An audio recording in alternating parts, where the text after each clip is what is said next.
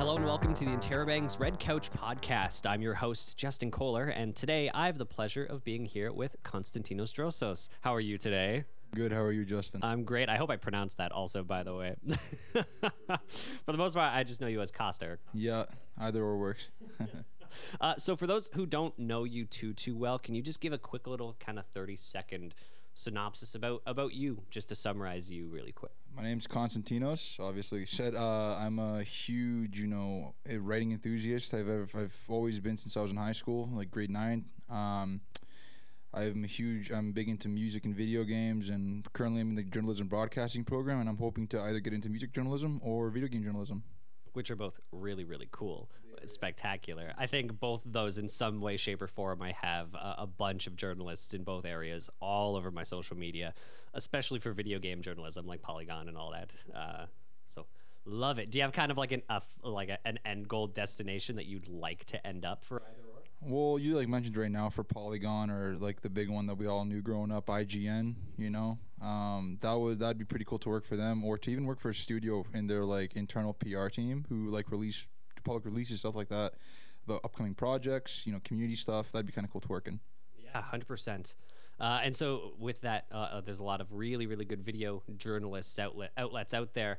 And you actually come from the video game design program here at Fanshawe College. Yeah, I did. I started in 2018, straight out of high school. And, my whole idea was, because growing up, I wanted to be a writer for just in general, right?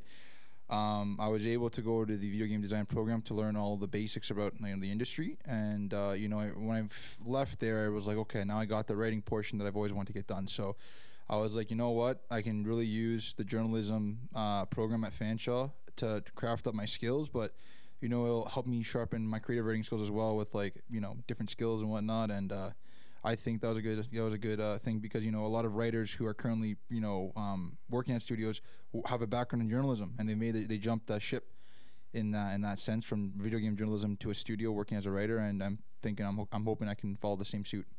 Yeah, here's hoping. And so jumping over to from a very kind of technical, creative program like video game design over to a more kind of writing-based program like broadcast journalism, how was it making that adjustment for you from one program to the other? It's interesting because at game design, I was there at the studio around the clock, right? So the work ethic, the hard grind that you do in journalism, is still there. What I will say that's a little different, and I think really alleviating is the workload, right? With game design, you're working on these projects that are involved. You need a lot of artistic intellect and whatnot. And I didn't have an art background going into that, right? So going into that was quite difficult. And the same thing with with writing. It's an art, right? You need somewhat of a background in that, and I did have that kind of edge because in high school I did creative writing and I did do different forms of essay writing and stuff. But again, you spending hours at the college, you see the time roll by so quickly. It's like you realize it's 8 a.m. then it's like 8 p.m. next time you look at the computer, right, or the clock. So I think the work ethic, the being punctual with your time and stuff like that kind of understanding and that training I had in game design was a nice way to ease into the journalism world, with the exception that, it's not as demanding when it comes to what kind of projects you're doing and the stuff you're doing, with other people and stuff like that. So it's hands-on, but not as demanding. I can definitely relate to that all too well because, yeah, for those who don't know, I also spent about a year and a half in that same video game design program. I was kind of the opposite of you, though. I really thrived on the digital drawing, the more kind of concept style of it, less so the technical side with the animation and the 3D modeling. I hated it. So it's a little bit of the opposite. And so just to kind of go into a Fanshawe side a little bit, the two different programs that you've been in, the one is more downtown campus specific. The program you're in now is here on main campus for Fanshawe. What are some of the big differences that you've noticed between one campus versus the other? Yeah, I've actually talked about this quite a lot with my friends in my program and whatnot. And, the cool thing about the downtown campus for me was how cool of a small knit kind of community it was, right? Because downtown, you're kind of on your own. You're a satellite campus in a sense. Unlike here at main campus, where you have the Oasis and you have other, restaurants. We just had the Chef's Table. We had the Cover Garden Market. And it was nice because my friends and I, we'd be working late sometimes, and we'd be, we'd leave class, go and grab coffee and stuff, and do things. But a lot of people don't know too is that, FSU does a lot of cool things down there too, in the Commons area, in the building that used to be the Kingsmill building.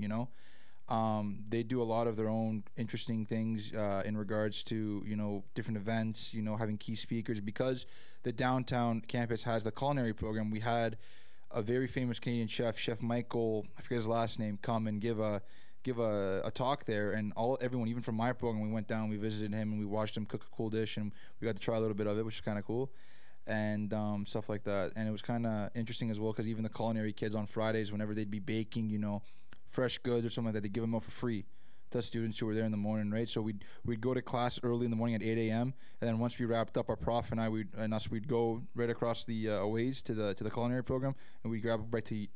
It's one of the important things of doing a program down there is making friends with a culinary student early.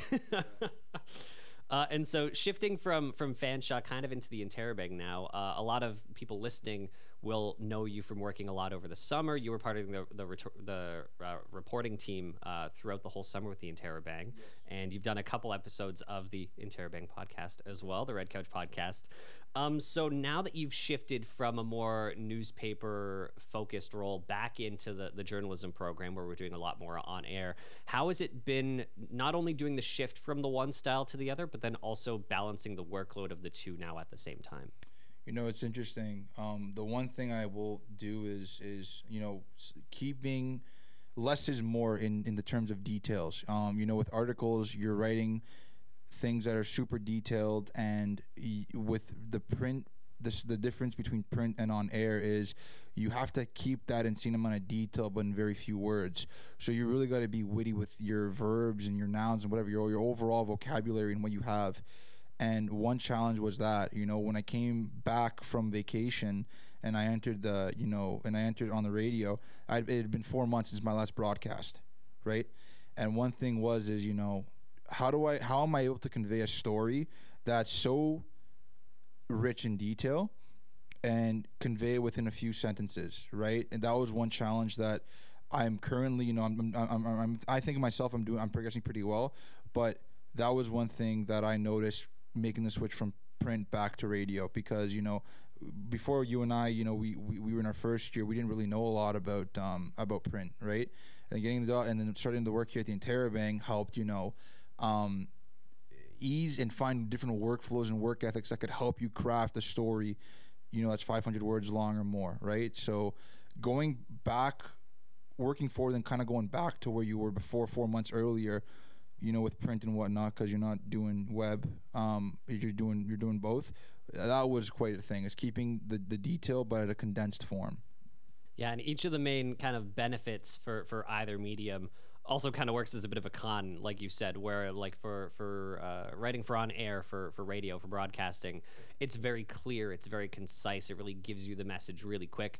But then with that, you can lose out a lot on the details. And then on the more article writing side, the total opposite. You can kind of go into a little bit more details. You can provide a little bit more of the kind of story aspects of it as well, whatever you're covering, but a bit less clear, bit less concise. Yeah, and the other benefit of working at the Interrobang as well was it taught you different ways to help improve your creativity. So, for example, I remember back in my last semester of first year, coming up with podcast ideas was quite a marvel, because, again, when you're doing these 10-minute shows and you need to find people to talk to and what to talk about, right?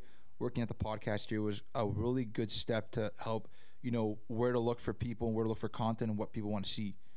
Coming up with ideas, and even on my off time when I'd be on break, I'd spend a good hour or two just coming up with different article ideas, right? Who to talk to for podcasts and whatnot. And I'm still using that list that I made this past summer for content I want to produce at the X, right? So I think that's quite a big benefit, because it helped you, like I said earlier, create and sharpen your creative skills. And so now this is kind of a reporter rant episode. So now would be a really good time to start talking about the issue that's coming out that should be releasing today, which is the diversity issue. What stories did you end up covering for this issue?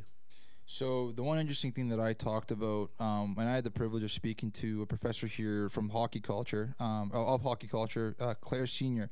I got to dive into the new WHPL, which is the new professional women's hockey league that was just established. I think they're hoping for that to be the next NHL, but for women, right? And what was cool about that was talking to Claire and getting her perspective on it. Whether we'll see co-ed hockey with females partaking in the OHL and stuff like that, but to also get the humanistic side of it, right? Like having how little boys have the NHL to look up to. This now gives little girls who want to become professional hockey players the chance to see their own role models, showing them, hey, we could do this as well, right? And to mention, as well, like some of these people who are partaking in the women's hockey league, they're mothers. And she made a good point, and Claire made a good point of pointing out that these are people that are juggling lives of being mothers, working another job as well, but also playing the sport that they admired, that they aspired to play from such a young age.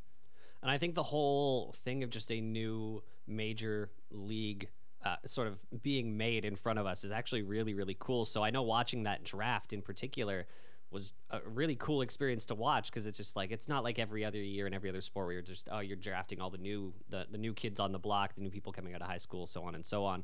You're watching a whole sport league get drafted in front of your eyes, which was a really cool experience. And the great thing about that too, that you brought that up, is these are also players that we know of, right? So like, for example, Sarah Nurse was drafted into the league. Other big names from the Olympics that we saw growing up, they're now going to be a part of this league and a part of the 6 teams. And the best part is 3 of the 6 teams that are being introduced, they've yet to release their names, but they're all, like, 3 of them are Canadian and 3 in the U.S. So it's cool to see some Canadian action there as well.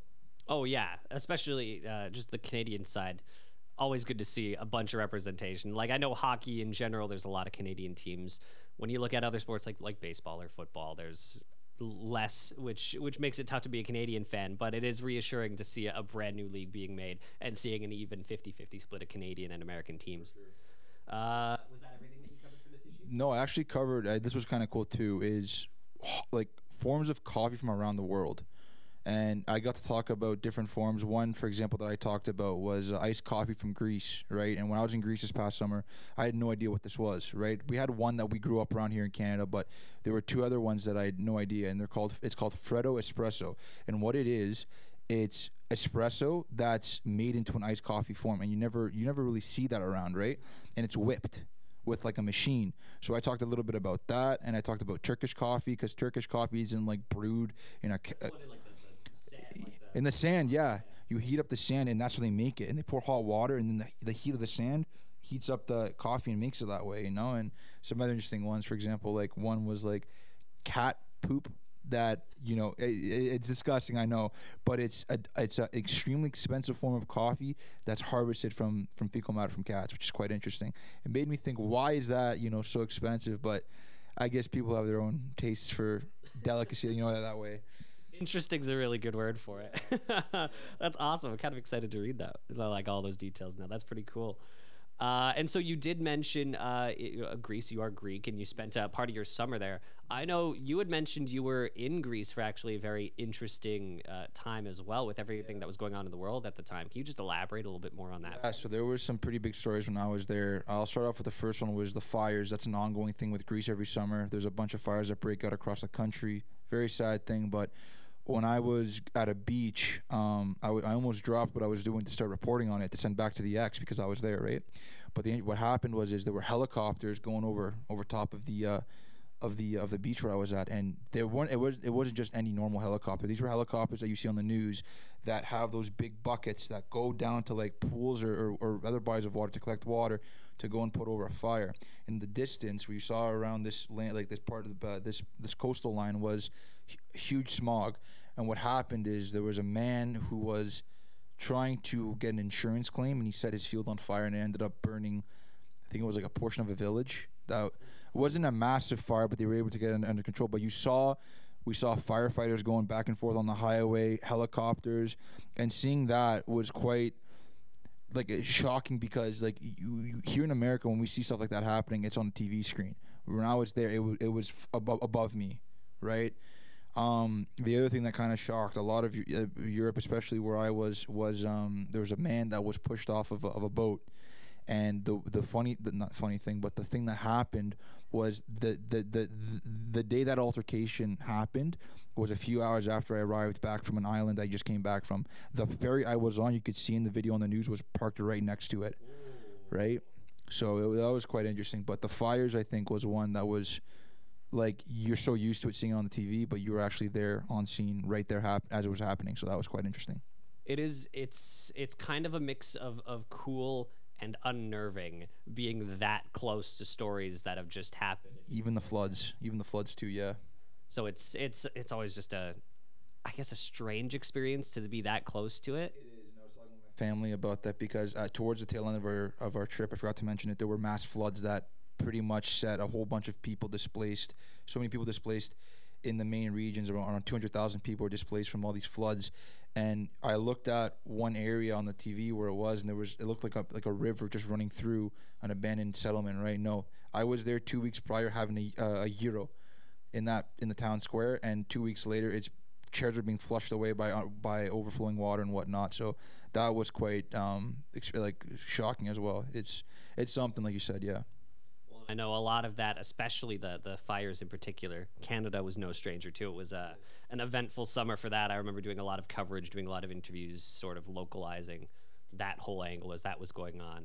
But then to hear that it's not just a Canada problem. Other countries around the world are also having the same problem right now was just strange to read about as well.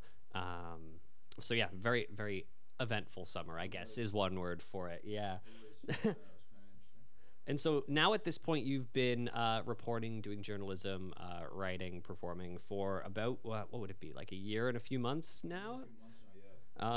Throughout the whole time that you've been covering stories and reporting, what so far has been the most difficult story for you to cover? What's been the one that either you had to do a lot of grunt work on, or either just mentally or emotionally was just the hardest one to write out?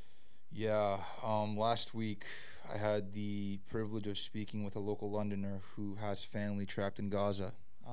I came in on a regular Monday morning, was looking through the local wire, and I see on the national wire, local Londoner has family trapped in Gaza, has heard nothing from Global Affairs Canada. And this is the same day that they announced that they were sending planes to Israel to extract people, but they hadn't announced it yet.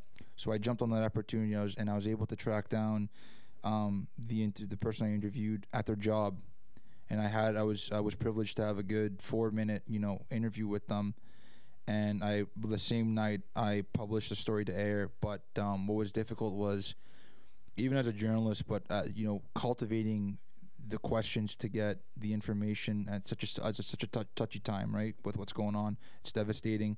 When you're asking these questions, these people, you're reminding these people of what's going on to their family. And as a journalist, for myself, I'll just say myself, it was an experience trying to, get that on the go. And luckily, I put the story to the air, but afterwards, I just realized, what times we're living in right now and what's going on. And that story, not only was I very thankful for the lady who took the time out of her day and what's going on with her and her family to speak with me, but to get to put that on the air, and get that story out there, because that was something. That was a very, very it was something. Yeah. Sorry. And I think that would be one of the most difficult things about being a reporter, a journalist in general, is a lot of what we do, a lot of our jobs are based around communicating information to people. And it's the stories that are the tougher ones, the harder ones, the slightly more emotional ones that get really, really tough to separate you as a person from you as a journalist, being like, I need to communicate this story across. I need to hear these people out. But man, is it hard not to really put myself in those shoes and put myself where they are emotionally and hold back the emotions long enough to kind of get the story across. It's also a better way as well, I'd say, as to educating yourself as a person, right? That's one thing that's kind of rewarding about being a journalist, is educating yourself on current global affairs or issues that are going on within society. And I'm very thankful to be in this position to have those, lessons taught to me. And of course, there are the countless pros of being a journalist, and there are the stories that you get to talk about on complete opposite end, which are incredibly wholesome, incredibly uplifting, and lovely. So it's just balancing the two kind of sides of all the stories. And so, Costa, just to end off, every person that I interview on this podcast, I like to end with a little lightning round of quick little shotgun questions. I'm familiar. More used to you. So the key thing is just to answer it as quick as you can, not think too much about it. None of it's going to be too crazy until I slip in what's your social insurance number in there. Oh, I'll give you that off the record. Oh, perfect. And so to get right into it, do you have a favorite food? Gyro. I love gyro. Yep. That's a good pick. I know. I wish there were more places in my general vicinity where I could get more just Greek food across the board. I used to go mostly to the Four Seasons down on the Northwest End. That used to be one of them. I love that place. Yeah. Favorite music artist? The Red Hot Chili Peppers. Love them. Yeah. Solid pick. Do you have a favorite movie? You know what? I was thinking about this earlier today. I was thinking about Twilight. Saw that. Twilight? Yeah. Okay. Twilight. I do softball every week, and one of the key things I'm trying to do is replicate Jasper's like bat flip thing from Twilight that he does. Yeah. I am way less graceful about it than Jasper is. Summer or winter? I like both, but I'll just stick Canadian. I love winter. Hockey season's my favorite, so. Safe call. I'm not afraid of saying I hate winter. Winter sucks. Are you more of a city person or a country person? City, yeah. I hear ya. Coffee or tea? Coffee. Iced is my go-to. See, anytime I have coffee, even it could be 40 degrees outside and I'll still have hot coffee. For some reason, I just don't do iced or cold brew coffee and all that. For some reason. Coffee's coffee at the end of the day, but do you have a favorite hobby? Playing music. I'm a drummer. I'm also a pianist, and I love learning new songs and exploring different music as well. That's my favorite thing. Yeah. Are there any songs that you're kind of learning at the moment? I've been trying to learn a lot of there's one band that I came across. I forget their name, but they have a song called "Youngest Daughter" and has like a very heavy grunge tone. So I'm trying to learn all these different artists. Yeah, I like them. Nice. It's a new song. And last little one. Do you have a favorite celebrity at all? Favorite celebrity? I'd probably have to say Sacha Baron Cohen, Borat. Okay, yeah, okay. That's a respect. Yeah. He's funny. A lot of different roles. A lot of people kind of picture Sacha Baron Cohen as the funny one. Oh yeah. But then even seeing, I think he did Sweeney Todd with like Johnny Depp and all them too. So interesting. I don't think I've seen that, but yeah, he's good. Whether the role's serious or whether it's funny, he always fits the bill perfectly. He's great. Yeah. And so that pretty much wraps it up for this episode. Thank you for jumping on board. Thank you for having me. And so this has been the Interrobang's Red Couch podcast. You can listen to previous and future episodes on Spotify, Apple Music, Amazon, Google, or wherever you listen to your podcasts. Be sure to catch our next issue, which hits shelves today, or on our website at theinterrobang.ca, where you can stay up to date on all things Fanshawe. For the Red Couch podcast, I'm Justin Koehler.